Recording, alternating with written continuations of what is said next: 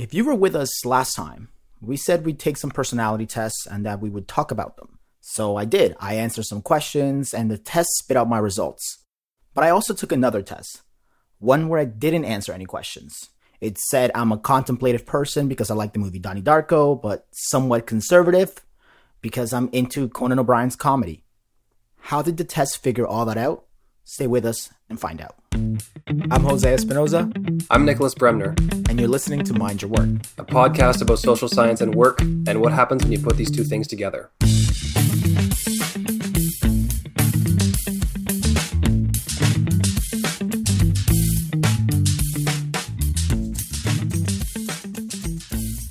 Welcome to our second episode on personality in the workplace. Last time we spoke about the Big Five theory of personality, and we spoke about how personality is important for work performance as an individual and as part of a team. Today, we're going to discuss different ways of assessing personality, how employers are currently using personality tests, and how they might use them in the future. If you're with us last time, Jose and I said we were going to take a personality test, the Hexaco, to assess our own personality.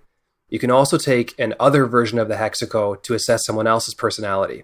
And we're going to dive into that today by discussing how our perceptions of ourselves match up with our perceptions of each other. Right. And rather than turning this into a whole episode where basically Nick and I talk about how great we are and what our personalities are like, what we're going to try and focus on is that distinction between what the rating is when you evaluate yourself and what the rating is when someone else evaluates you. And Nick found a really interesting article on this that I think we probably should discuss further. Essentially, that article kind of broke down the different levels of accuracy with which personality is assessed. So we have our own perceptions of ourselves. These perceptions may be accurate or inaccurate. This depends on how self-aware we are as individuals. Sometimes we can have certain characteristics or habitual behaviors that we may not realize we have, but others can recognize it. So sometimes certain aspects of personality can actually be better measured by asking someone else. Yeah, and what's really interesting about this article in The Atlantic is that they cite a meta-analysis that found essentially that ratings from your colleagues in terms of your personality are much better at predicting performance than ratings that come from the person themselves. So that suggests that if we really want to find out how well I'm going to perform at work based on my personality, we probably shouldn't take my word for it. And so this suggests that there's some real differences in terms of how we see ourselves versus how others see us. And so instead of speaking in general terms, today we're going to be discussing the differences between how we see ourselves and how we see each other. What we did to determine that is we took the Hexaco test. I filled out a version for myself, and then I filled out a version answering the same questions about Jose. And the Hexaco essentially breaks down into 6 traits. That's honesty, humility, which is the unique trait that is not part of the Big Five, and we'll discuss that one last. Emotionality or neuroticism, extroversion, agreeableness, conscientiousness, and openness to experience. So here's how we're going to do this. We're going to talk about each trait individually and then compare our scores. So for emotionality, which is very similar to neuroticism in the Big Five, Hexaco just uses a slightly different label. I rated myself as a 2.25 out of 5, which is quite low. That's towards the bottom end of the population. Whereas Jose apparently thinks I get stressed out easily and gives me a 3.5. That's a difference of about 1.3. On a 5-point scale, that's a huge difference. So, Jose, care to comment? I think emotionality is interesting because, for example, then we look at my scores and the difference between your ratings and my ratings are only 0.3. Whereas the ratings for you, the difference is 1.3. So it's a much larger difference. And I wonder if emotionality and finding out how stable someone is really an individual difference to how good you are at perceiving that. It's very possible that I'm just not as good at understanding out how anxious people are or in terms of whether they're sentimental or not. Because that's a very big difference. Whereas you were able to pretty much pinpoint what I think of myself, and I was not able to get close to your own scores. Yeah, in terms of our overall scores, we're both pretty similar in terms of how we rate ourselves. We're in the low to mid 2 range. Your explanation for why the ratings differ is interesting. It's a very agreeable explanation, taking the fall for that, rather than saying, oh, I think Nick is stressed out all the time because you say, maybe I'm not that accurate at assessing people's level of neuroticism or emotionality. Well, and maybe I'm cheating a bit by looking ahead at some of the other ratings we had? Because I think we fairly agree in some other cases in a way that we did not here. So that's what made me suggest, well, maybe it's really a discrepancy between my perceptions or maybe your own perceptions of how emotional you are. I guess we couldn't tell here. That's possible. And something like emotionality or neuroticism is a very internal state. And sometimes someone could be in a social situation where they could be extremely stressed out, but they're able to regulate it and not necessarily show that on the surface, right? So even though someone might perceive themselves as extremely neurotic and worrying about things all the time, the people around them might see them as a calm, collected person. Absolutely. And in contrast to that, the next trait we rated ourselves on was extroversion. And when you look at your scores and my scores and what the difference are sort of between those things, you differ in terms of 0.5 and I differ in terms of 0.6. That's less than an entire point, which obviously on a 5-point scale. And I think we got pretty close. And that makes sense because it's going to be really easy to tell. I've been with you to parties before. We spent a lot of time working together. I've seen you interact with other people. I think we'd probably both be very good at telling really how much does that person enjoy social interaction. It's pretty obvious in your behavior, right? It's not an internal state. Yeah, exactly. It's a very outward-facing characteristic. One of the really interesting results for me was the discrepancy in your scores, Jose, for agreeableness. You rated yourself very low in terms of agreeableness, whereas I rated you almost the top of the scale. You gave yourself a 1.8, whereas I gave you about a 4.2. This I found fascinating because it suggests that you're pretty combative and like to disagree with people, whereas at least in terms of the way you present yourself to me, you're very easygoing, you're very agreeable, easy to get along with. Yeah, and I think that's a good point because, for example, we did not disagree at all on your own scores. We actually had a 0 differential in terms of how we rated you. And I want to bring that up and circle back around to it when we talk about honesty, humility. I think there is connection there as to why we may be getting overall maybe higher disagreement on my scores than we are getting on your scores. And part of that is I think it's because really I'm not agreeable, but I'm good at pretending I am. So moving on to conscientiousness, the one that we talked about in the last episode as being really important to individual performance, Nick and I actually didn't really differ that much when we rated each other on this scale. We're both fairly on the high end. We're both somewhere in the 4 points on the 5-point scale. And we don't differ much. We differ about 0.3 on Nick's scores and 0.12 on mine. So really that suggests conscientiousness might be really easy to assess. It's easy to see whether I'm late. It's easy to see in terms of when I see Nick doing his work, what kind of work does he do? Is he organized? Did I find it really hard to schedule this podcast? And we've actually spent a lot of our friendship working together. We met each other in a PhD program, and a lot of the time we've actually spent working on papers in class and things like that. So the work environment, I think, is where I've had the most firsthand experience of getting to know you.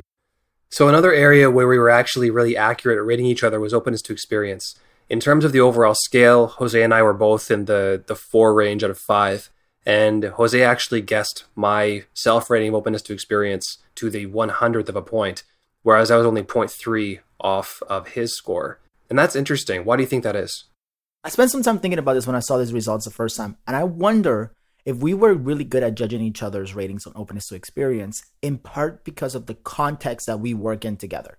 So we work together in research, which is a fairly creative endeavor, and you have to be willing to question things and look for innovative ways of doing things. And on top of that, we work on this podcast together. So we have the chance to kind of see each other stretch our openness to experience muscles a lot more than maybe other people. Yeah, that makes perfect sense. And it kind of makes me wonder about how well do you really need to know someone before you can accurately guess their personality? So the last trait we actually rated each other on was honesty, humility. And we want to spend a little bit more time talking about this one because it's a unique trait to the Hexago. So the other traits are in the big 5. But honesty, humility encompasses a sense of sincerity, how concerned you are with fairness, do you desire material goods, and are you a modest person or not? And the interesting bit is that honesty, humility actually predicts a whole bunch of stuff beyond the big 5. And we somewhat agreed on Nick's ratings on this. He's a 3.4. I rated him a 3.8. So our only difference is about 0.3. But for me, I gave myself a rating of 2 on this, whereas Nick gave me a 4.2. So our difference is 2 points. It's a pretty big difference. And I wanted to bring this up because I think this ties in really well into something that is related to personality. and that's impression management. I think what might be showing up here and on our agreeableness differences is that it's very likely that I engage in impression management much more than Nick does. This is also related to a construct called self-monitoring, which is the notion that there are simply people who are predisposed to be really aware of how they're supposed to behave in social interaction. And they will change their behavior accordingly to make themselves appear in a more positive light. And in turn, they will be rated to be more benevolent and more pleasant to other people who interact with them. I was wondering what you thought of that way of interpreting the personality scores. I think that makes a lot of sense. And we can basically just say that Jose is a great liar. That's very interesting. And so it makes me wonder about sometimes what you're actually thinking when you're reacting to things. If you're actually actively self-monitoring and saying in your head, well, I disagree with that, but the situation will go a lot better if I say I agree. Or I think this about this person. However, I'm going to hold those thoughts back for the sake of social harmony or for the sake of, some kind of benefit later down the road. Yeah, and that's really interesting because that difference showed up on the agreeableness ratings, right? And that's particularly what you would imagine if someone who was really not agreeable and on top of that wasn't a high self-monitor, so they weren't looking to really, or weren't really aware, they're not predisposed to change their behavior according to the situation, you likely would have rated me much lower on agreeableness because we would have clashed a lot, right? Because I'm not an agreeable person. So on the other hand, because I'm high on this other construct that we didn't measure here, that might have really influenced the results. It sounds like it did. So I'm asking you as the person who's impression managing, do you really disagree with me all the time but hold back? No, but the thing with the self-monitoring construct, which I think is interesting about it, is that it's a predisposition, just like the rest of personality. So people who are high self-monitors ideally are people who are just likely to change their behavior naturally, and that has its advantages and disadvantages. But that is something that might in turn always be corrupting not just self-ratings of things, but now other ratings of things. So I wonder if when we looked at that meta-analysis in that article where they talked about how other ratings are better at predicting performance, I wonder if that would be different for a group of people who I think, and I'm self-identifying here, are high self-monitors because they're just likely to behave differently than what they actually are. It's absolutely possible. I mean, someone who is not very conscientious could behave in a conscientious way simply because they recognize the situation demands it. They might be highly disagreeable in some situations at home with friends or family, but then at work, they might be incredibly agreeable. They might agree with their boss so they can get that next promotion potentially. Self-monitoring is a really interesting concept because it makes you think of interviews when you have to be on your best behavior. People who engage in self-monitoring and impression management are able to create or present a certain aspect of themselves in an interview environment that is favorable, so they can give off a good first impression and potentially get that job. Absolutely. And I'm sure we're going to have an episode in the future on impression management and that whole part of literature that there's a lot of research on, particularly in interviews. But I just thought it would be an interesting bit to bring it up now. So I think the big takeaway here is that we seem to be really good at rating other people in terms of behaviors that are really observable, whereas not so good at rating internal things that relate to thinking and feeling. However, there are some people who are really good impression managers and can actually present a certain side of themselves in an environment where they feel like they need to get some kind of desired outcome, like a job or a promotion, or simply get along better with others. This suggests that maybe we're not quite as good at rating personalities of people who are really great impression managers.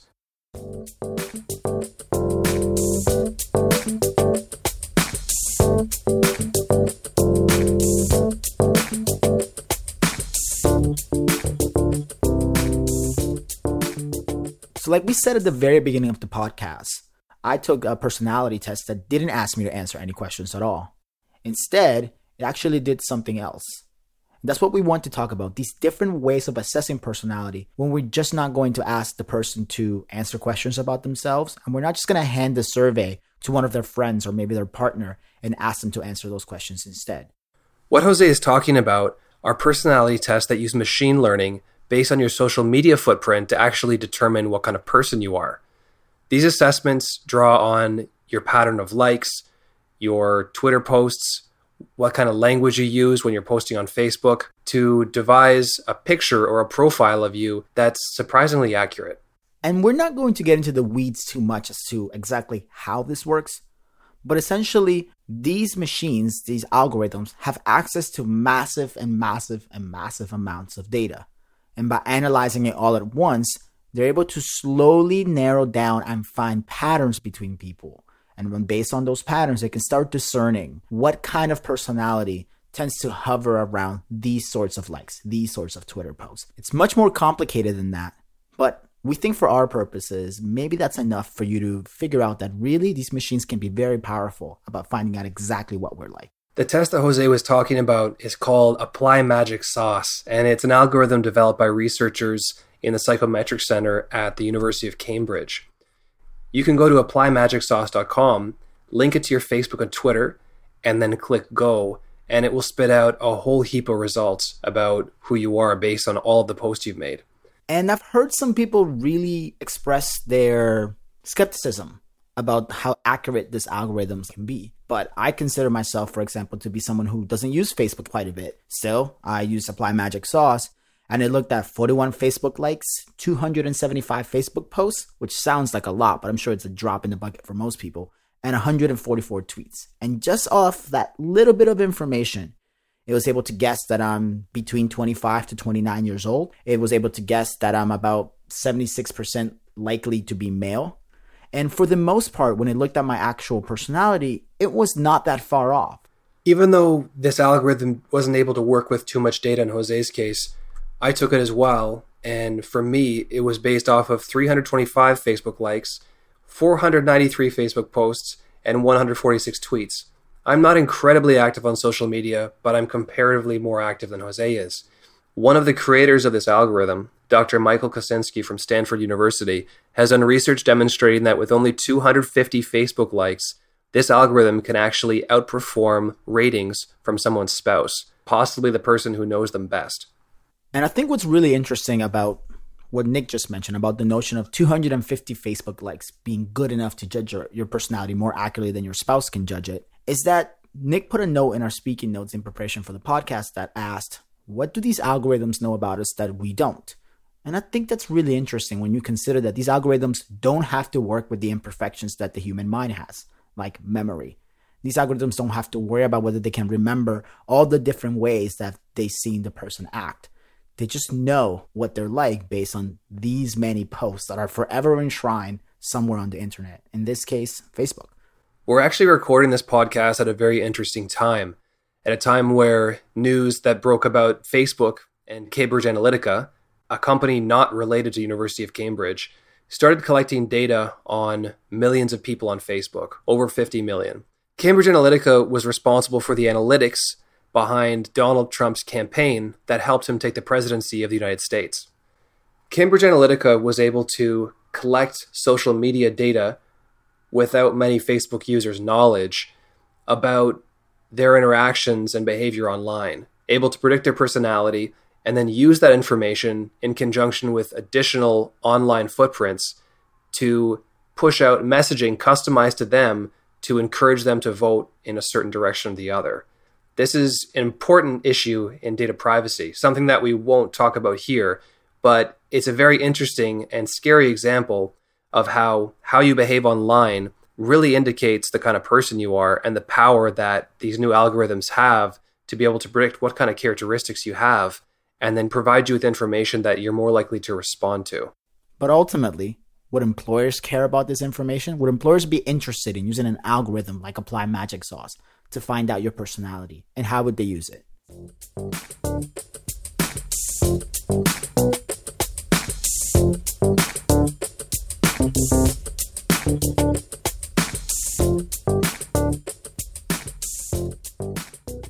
So all this discussion about different ways of measuring personality begs the question about how employers actually use it and how they will use it in the future. I used to work for different consulting firms where we'd use personality assessments to try and predict how someone would behave in the workplace. We'd give someone a personality test, have them fill it out, look at the results, and then write up a report for their potential employer or potentially for their current employer so we could coach them to become better leaders. Yeah, so and I guess what I wanted to do was maybe dig into some questions about that experience you had that maybe our listeners would be interested in. So it sounds like you guys were really focused on just using self-ratings of personality, right? Yeah, we pretty much exclusively use self-ratings. Did you ever think that might have been an issue? Was there ever an attempt to get ratings from other people? I mean, knowing now, I guess, what we do in terms of how good other ratings are at predicting performance. That's a good question, and it really depends on what you're actually using the personality assessment for. So we use personality assessments to help employers select the best candidate for a job, so what we call a selection context. And we also use personality assessments to help coach people to become better leaders and become more self-aware. In the first case, we only use self-ratings of personality, but now that I think about it, you could use other ratings of personality as well. This would actually be kind of like an alternative to a reference check. Rather than asking about when did this individual work and how did they behave at work, you could potentially give an individual a personality assessment about the candidate, perhaps a former boss or coworker, and maybe you could get even better information about how that individual was. Yeah, and I'm just going to have to jump in there. And I think that's a really interesting idea because we know in the research area, and again, I feel like we say this all the time, we're going to cover this in the future. We know that references are really not good predictors of performance because it turns out if you ask for a reference from someone, you know they'll give you a good one. So they're just not that valid in terms of predicting all the things that we care about. Maybe we've stumbled onto another way of essentially an alternative version of the reference check, like you mentioned. The issue that I see right now, though, is related to legislation. So I know that in Canada, legislation is really tightened up in terms of what you can and can't say in a reference check. What kind of ethical or legislative issues would come up when you're giving individuals personality tests about former employees? Could they get sued for saying the individual wasn't conscientious, fully knowing that the employer was looking for a conscientious person to hire? So in a coaching context, we did use self-ratings of personality, but we also used other ratings of personality in the form of what you might have heard of as a 360 assessment. So using a 360 approach to assess a coaching candidate was a really good way of determining how self-aware this individual was. I know that some of my past clients had self-ratings that were completely off the mark from 5 or 6 peers. And when you're comparing your self-rating to the rating of one other person, the discrepancy could be because the person is inaccurate. But when you're comparing a self-rating against the ratings of, let's say, 6 coworkers, if 6 coworkers say that you're not very empathetic, but you report that you're extremely empathetic, that indicates that you're probably not as self-aware as you could be. And so this kind of was a good source of data to help start the conversation about what are some things that you could improve, and then help give them advice in certain situations where they could actually improve those characteristics about themselves. And for the most part, I think the norm is to do what you guys did in terms of how you use personality tests. There were self-ratings using a questionnaire. But what if we consider these algorithm methods that we just discussed in the previous section? I wonder if employers are going to start moving towards using that kind of information given how accurate they are. One of our colleagues at Western actually did his dissertation on the validity of Facebook ratings for job performance.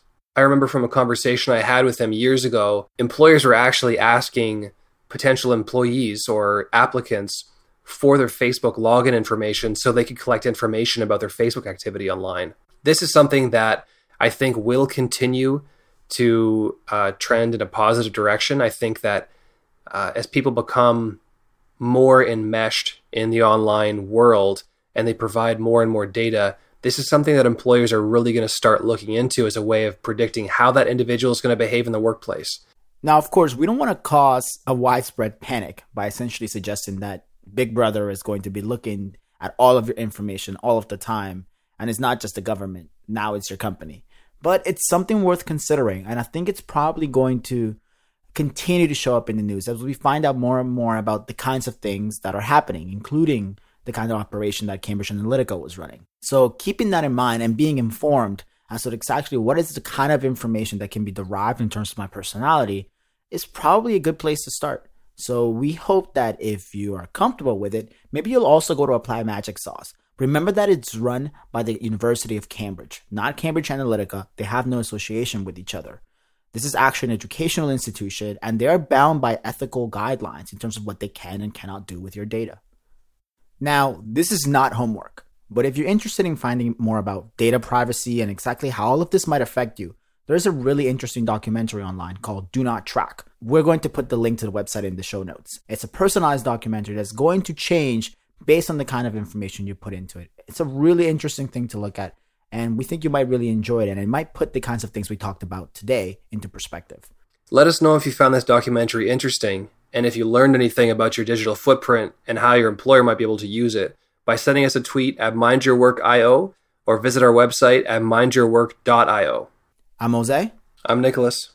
And we'll see you soon.